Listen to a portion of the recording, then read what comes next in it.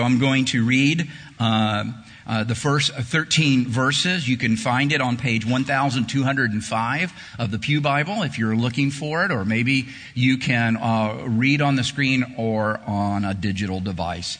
Hear the word of the Lord as I read. I appeal to you, therefore, brothers, by the mercies of God, to present your bodies as a living sacrifice, holy and acceptable to God, which is your spiritual worship.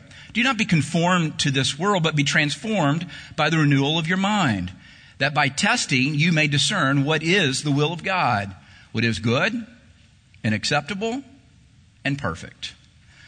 For by the grace given to me, I say to everyone among you not to think of himself more highly than he ought to think, but to think with sober judgment, each according to the measure of faith that God has assigned. For as in one body we have many members, and the members do not have the same function, so we, though many, are one body in Christ and individually members one another. Having gifts that differ according to the grace given to us, let us use them. If prophecy, in proportion to our faith.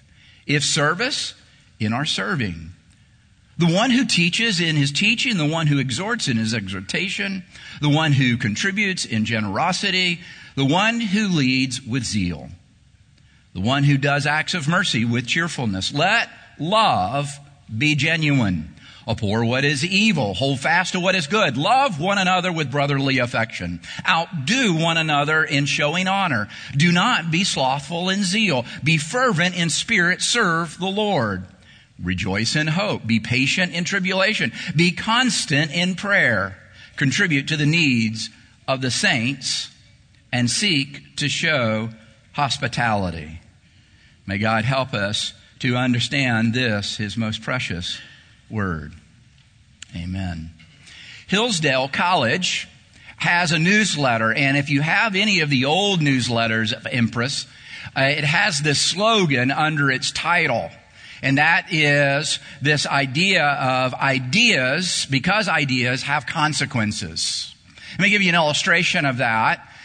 Chicago, a big, huge American city, has their own motto, and that is the second city. And many people today think that comes from when in 1890, it became the second largest American city. It surpassed Philadelphia in the 1890 census. But that is not where it got its name. For one thing, it's no longer the second largest city. That would be Los Angeles.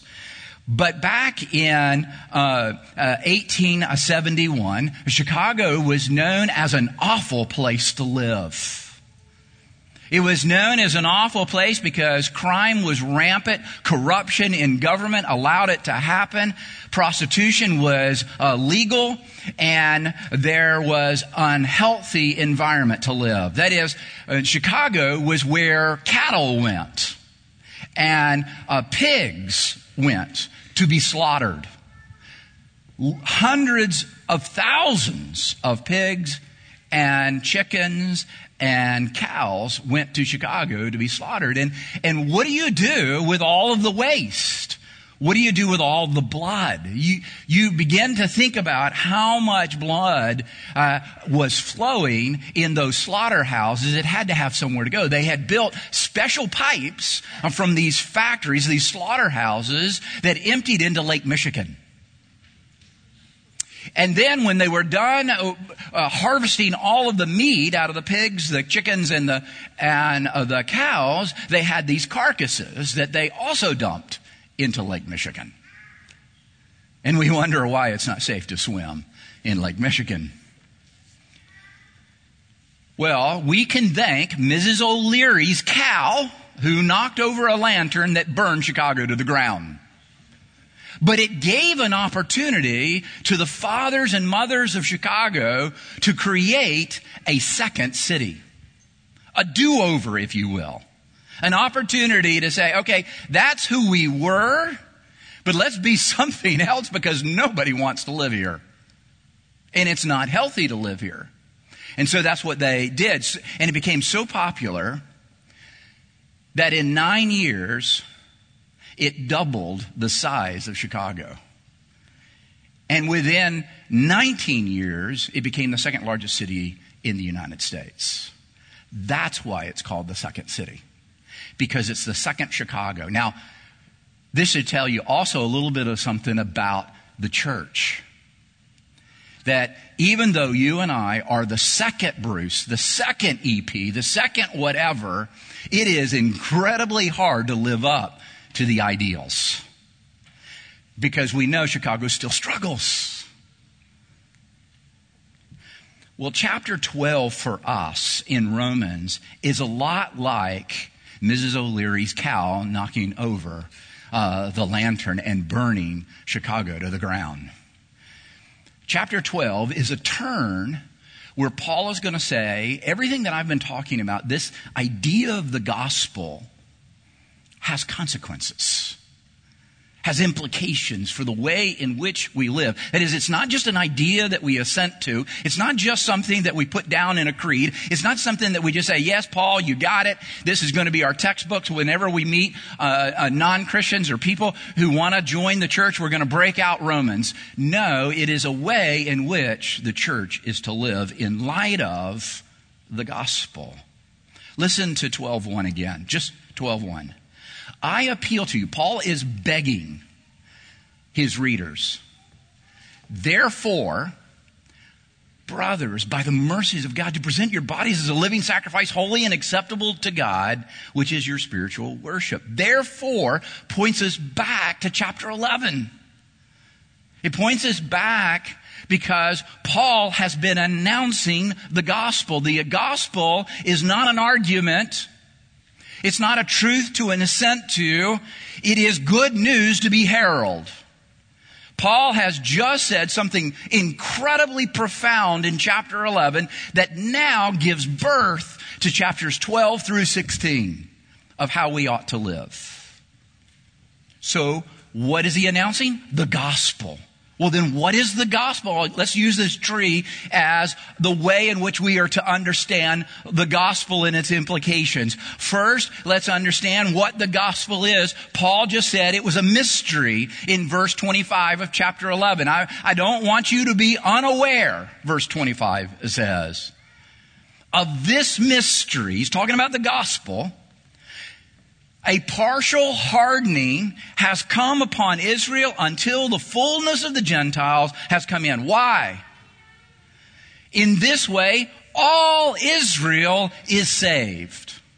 Jews and Gentiles alike. Another way to ask this question is, what in the world is God doing in the world? What is God doing in the world? And we can have lots of answers, but listen to Paul's answer.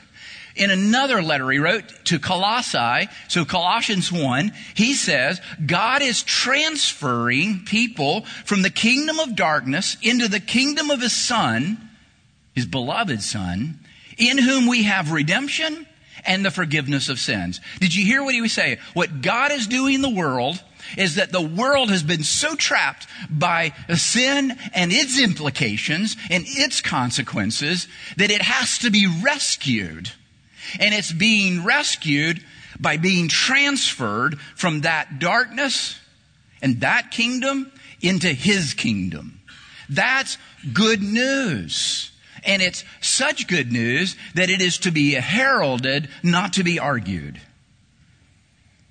But sometimes, me included, confuse what the gospel is with how it's to be accomplished. Or how it has been accomplished. That is, if the gospel is God transferring His people from one kingdom into another, that through it we might be redeemed and have forgiveness of sins, how is that accomplished? Which is the second question. Listen again. By the mercies of God. That by matters.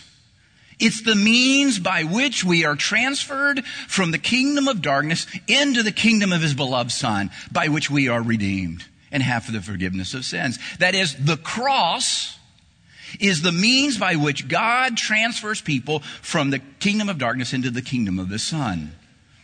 And often the Bible will explain it in two big ideas. One is often called the Great Exchange.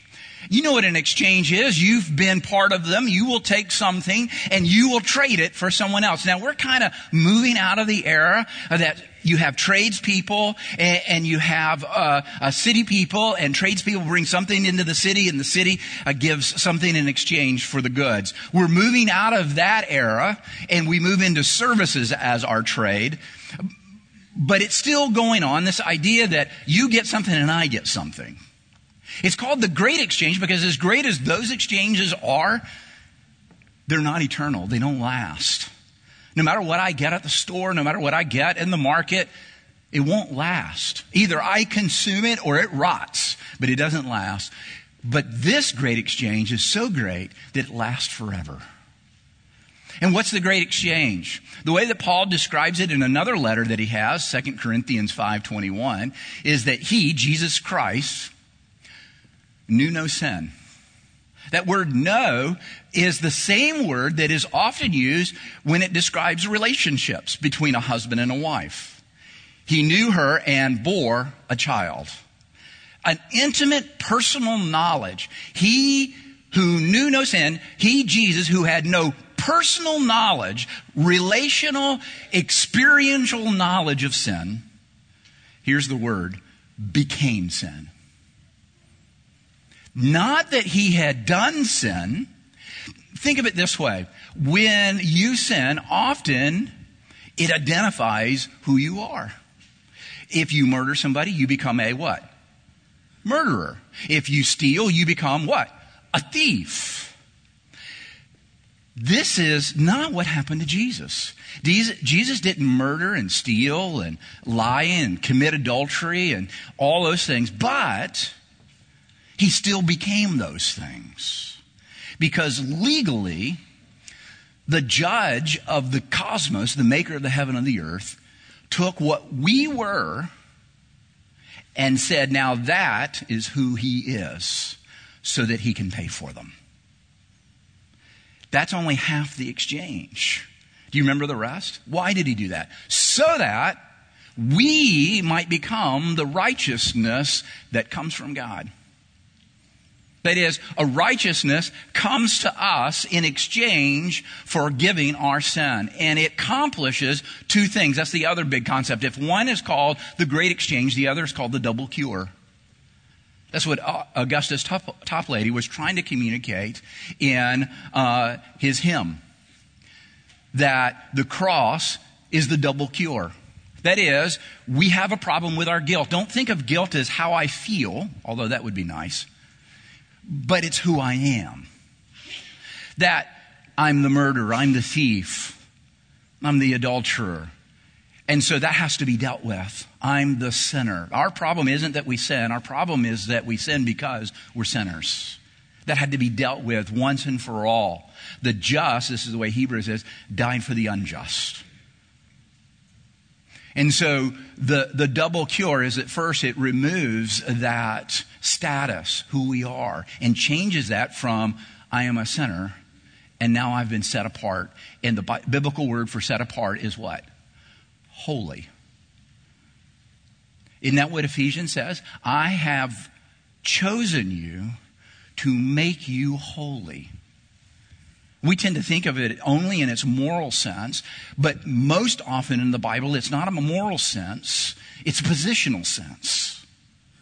It's who you are in Christ, which is what Ephesians is all about. Paul's favorite words in Ephesians and Colossians is the two words in Christ, our union with Christ. We have the double cure so that we might have union in Christ, so that our entire identity changes. But it's a double cure. It's not just guilt, but there's a power at work. That's what Paul said in chapter 6 and 7. I don't do what I want to do. I do that which I don't want to do. And it's not me. It's sin in me. What he's describing is a power. The same thing that God said to Cain when he said to him that sin is crouching at your door. There is a power and we need victory over that power, but we can't do that. So someone had to do that for us. That's how God accomplished the gospel. by the great exchange of taking our sin and giving us his righteousness, which now makes us right with God, and it becomes the double cure of both are giving us a new identity, killing the old identity. That's why it's often said, if you want to be my disciples, take up your cross. That is, take up what? Your death to the old self and now live this new self. But Paul now isn't really talking about that. He finished talking about that in chapter 11, and now he's moved on. By the mercies of God, he begins to talk about its implications.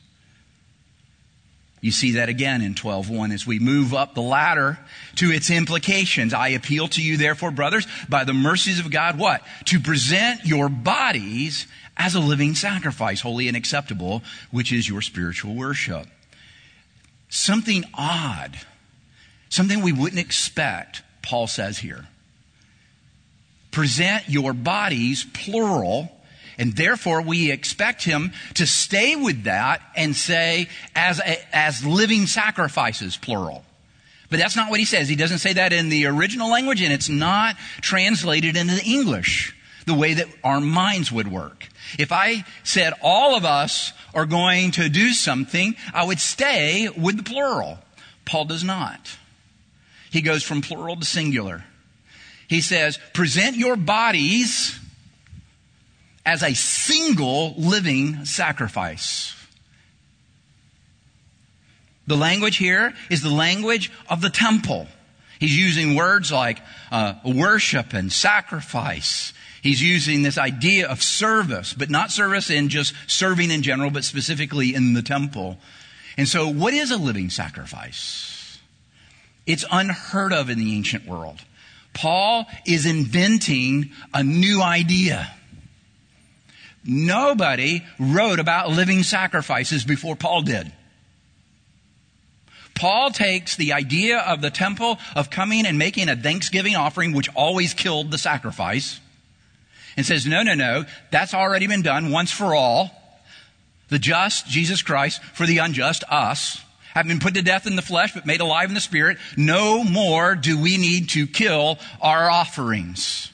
We are now living sacrifices, which is another way to say our common life together is to be lived in light of the gospel of the transferring from the kingdom of darkness into the kingdom of the beloved Son. And he has modifiers for us, which is holy and acceptable, which is our act of worship. Don't read bodies that is there as talking about your physical body alone. It obviously includes that. But when Paul uses the word body here, he's encompassing the whole being. The way that Jonathan Edwards has this message, this sermon, and he develops around this three ideas that represent the whole. The three ideas is the head, the heart, and the hands. And that's his way of saying the same thing that when Jesus said, love the Lord your God with all your heart, all your soul, all your strength, all your mind. Jesus isn't dividing the human body or the human person into four categories. And neither is Jonathan Edwards. It's just a way to represent the whole. God doesn't want your mind and not the rest of you. That is what the Greeks and the Epicureans believed. God just wants your mind. You can do whatever you want with your body. Your body doesn't matter. We're in the Bible.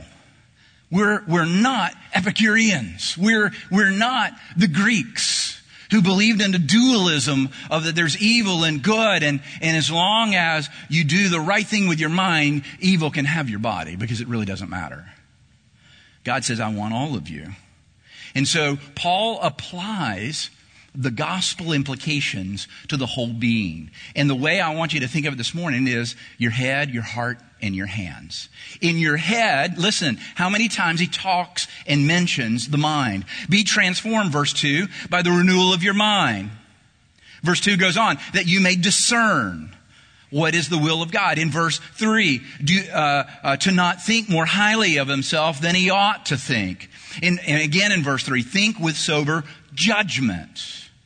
That is, Paul is presenting two ways of thinking. There's the thinking that the world has, and then there's a thinking based on the gospel, this new kingdom that we are now part of. And in the world, the thinking is centered around these three big ideas. Individualism, which asks the question, isn't it all about me?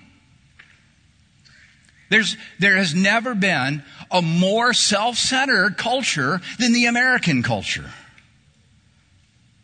That looks and says, isn't it really about me? Doesn't the world really revolve not around the sun, but through me? Or consumerism. How can I be served? That's the question of the 21st century. Is that I know you started a coffee shop, but does your coffee shop serve what I like? I know that there's grocery stores, but do the grocery store that I like? It's a consumerism. And then lastly, a materialism. What do I get out of it? No matter what it is and beneficial, but ultimately, how does it affect me? Is it good or bad for me? But gospel thinking is very differently. Paul's getting us to think with sober judgment about ourselves. And what does that mean? You look at all the scriptures and you begin to see how it talks about you, how it speaks about those who have been saved, those that are in the kingdom of God. I am made in the image of God.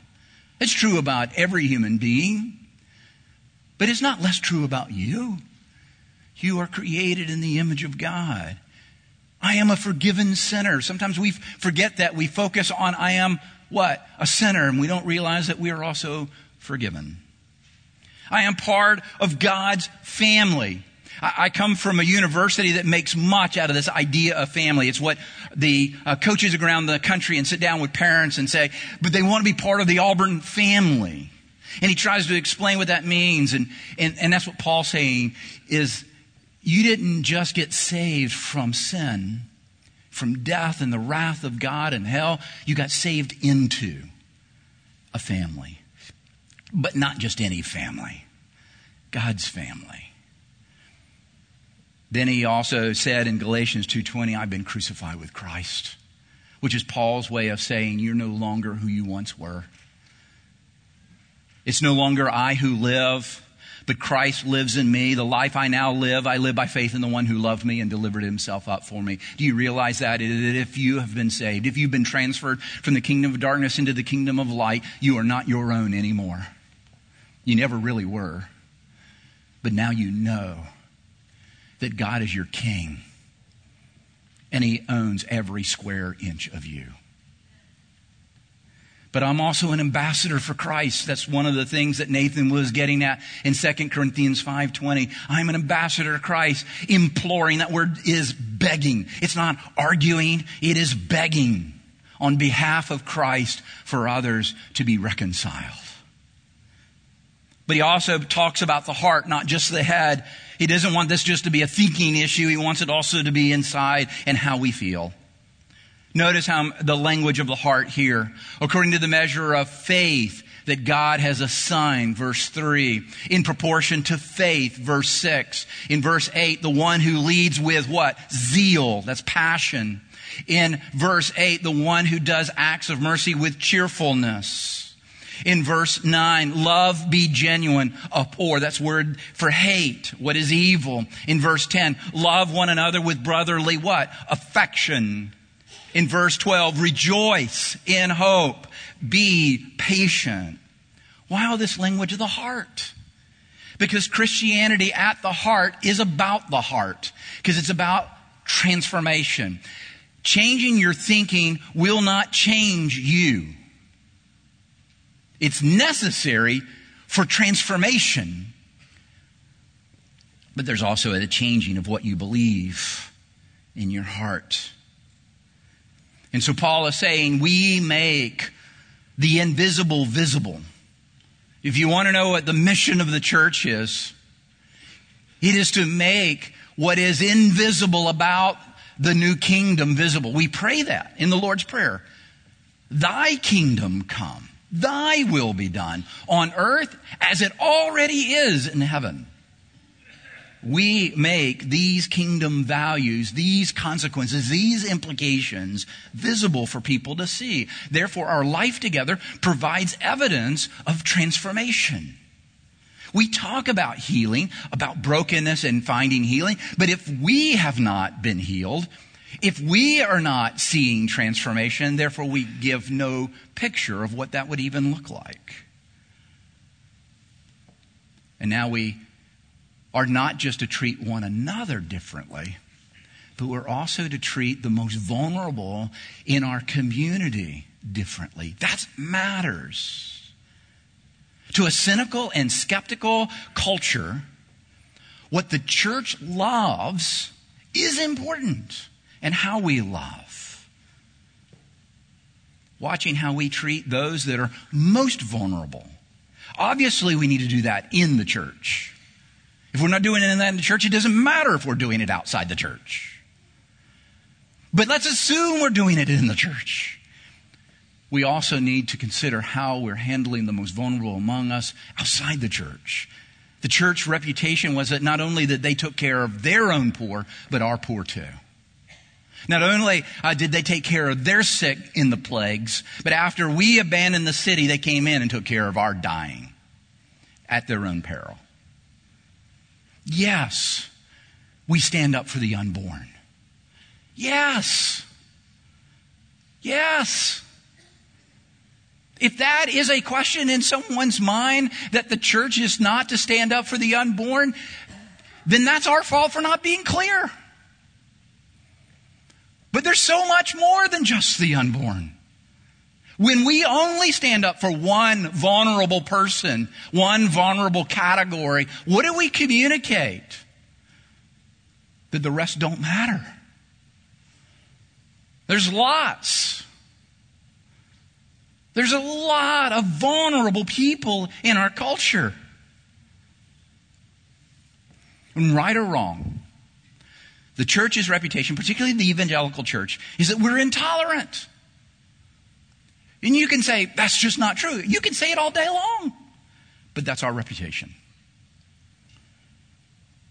How do you change a reputation? We have to change. It's not demanding those on the outside change their view of us. It's about us if we want to see their view change. The last one is hands. Notice the action words. Verse 6 again. Having gifts, let us use them. Verse 7. You say, well, I don't know my gift. We've got tests. We've got ways to help you identify. And I think the most effective way for you to identify your gift is not take a test. Get involved. Find a ministry. And if it doesn't work, then change it and try another one. Verse 7, serving and teaching. Somewhere we've gotten along in the world and we have communicated that this is a consumer environment. Somewhere we need a sign. This is not a place to consume, but to be consumed by the incredible gospel of Jesus Christ and by our sweet beloved King. But not to come in here and say, hey, I've got these little kids, can you take care of them? Or, I don't like that Sunday school, I want that one. Or, I want this small group that meets my needs. That's consumerism. And the way to deal with that is just serve. Find a place and fill the need. He goes on exhorting, giving mercy. In verse 8, he says, the one who acts of mercy with cheerfulness. In verse 9, hold fast to what is good. In verse 10, outdo one another in showing honor. In verse 12, be constant in prayer. And please don't skip over that as if it's no big deal. Show hospitality. In verse 13, Christianity does not just involve the mind and the heart, but also the whole person. And therefore, the gospel has implications because ideas have consequences. If you believe the gospel and it has not radically changed your life, I wonder, do you believe the same gospel? And so this review of the gospel tree that I want you to see is, what is the gospel? God is transferring people, His people, out of the kingdom of darkness into the kingdom of His beloved Son, where we find redemption and the forgiveness of sins. How does He accomplish that gospel? Through the cross. And therefore there are implications on how we live communally together as the people of God right here at EP. EP's own projection of the kingdom values is our common life together as a living sacrifice where we make the invisible values of this kingdom visible. We've been developing this idea of a straight line. And I'll end here. I know I've gone a little bit long, but I'll fix it at the end. Bruce, don't promise what you cannot deliver. This idea that instead of everything, we want everybody in our church to be involved in these three things because we believe the gospel goes down deep into those roots, into your soul. By worshiping together where we focus. Somebody asked, why do we focus so much of the gospel in worship? It is because it speaks to both the Christian, because that's how you grow, but also the one who is outside the church that comes in here because they're either your friend or somehow they think that there's an answer here. It's the same gospel. But you and I need a place to work that out, a place where we can flesh that out and be challenged in our faith and our application and those implications. That's Renew, these small groups that we're about to kick off in a month. And then finally, this is one of the reasons why we've been praying for, working for, and hoping that we can begin to focus on the mission. But before we could focus on the mission, we had to get these other two in a way that were helpful and understandable to all of us. And this idea that we all should be in mission together into our community where God has placed us. And we're trying to figure out how Sunday school plays. One of the incredible things, I think, of this summer schedule, whether we keep it or not, is this idea that Sunday school can be a place where we train people for the mission. I think that's so exciting and so strategic for us to do. May God capture our hearts. And if you're in worship but nothing else, take us just one step to the right. Get involved in Renew groups. We'll be announcing those this fall and how you can sign up. Maybe you're in worship and you're in Renew groups, but you're not into mission. Take a step to the right. Ask Nathan how you can be involved in the mission. That's his job. But it's all of our jobs. There's things that are going on in the Naval Academy. There's things going on Woodside Gardens. There's things going on in people's neighborhoods. There's things that are going on all over the place for you to get involved in. So I pray that's what we do as a church. So let me do that now and pray for us. Father, I thank you. I thank you for the beauty of this place. I thank you for your love and your kindness to us. I thank you that you've teaching us and changing us and conforming us into the image. We thank you that you have transferred us from the kingdom of darkness into the kingdom of your Son by the cross. And you're changing everything about that. About us, about our community, and about how we communicate to our community, standing up for the vulnerable, taking care of widows and orphans inside the church and outside the church. So many ways. We're thankful that you're awakening our church to the implications of the gospel we believe. And we pray in Jesus' name that you make it so. Amen.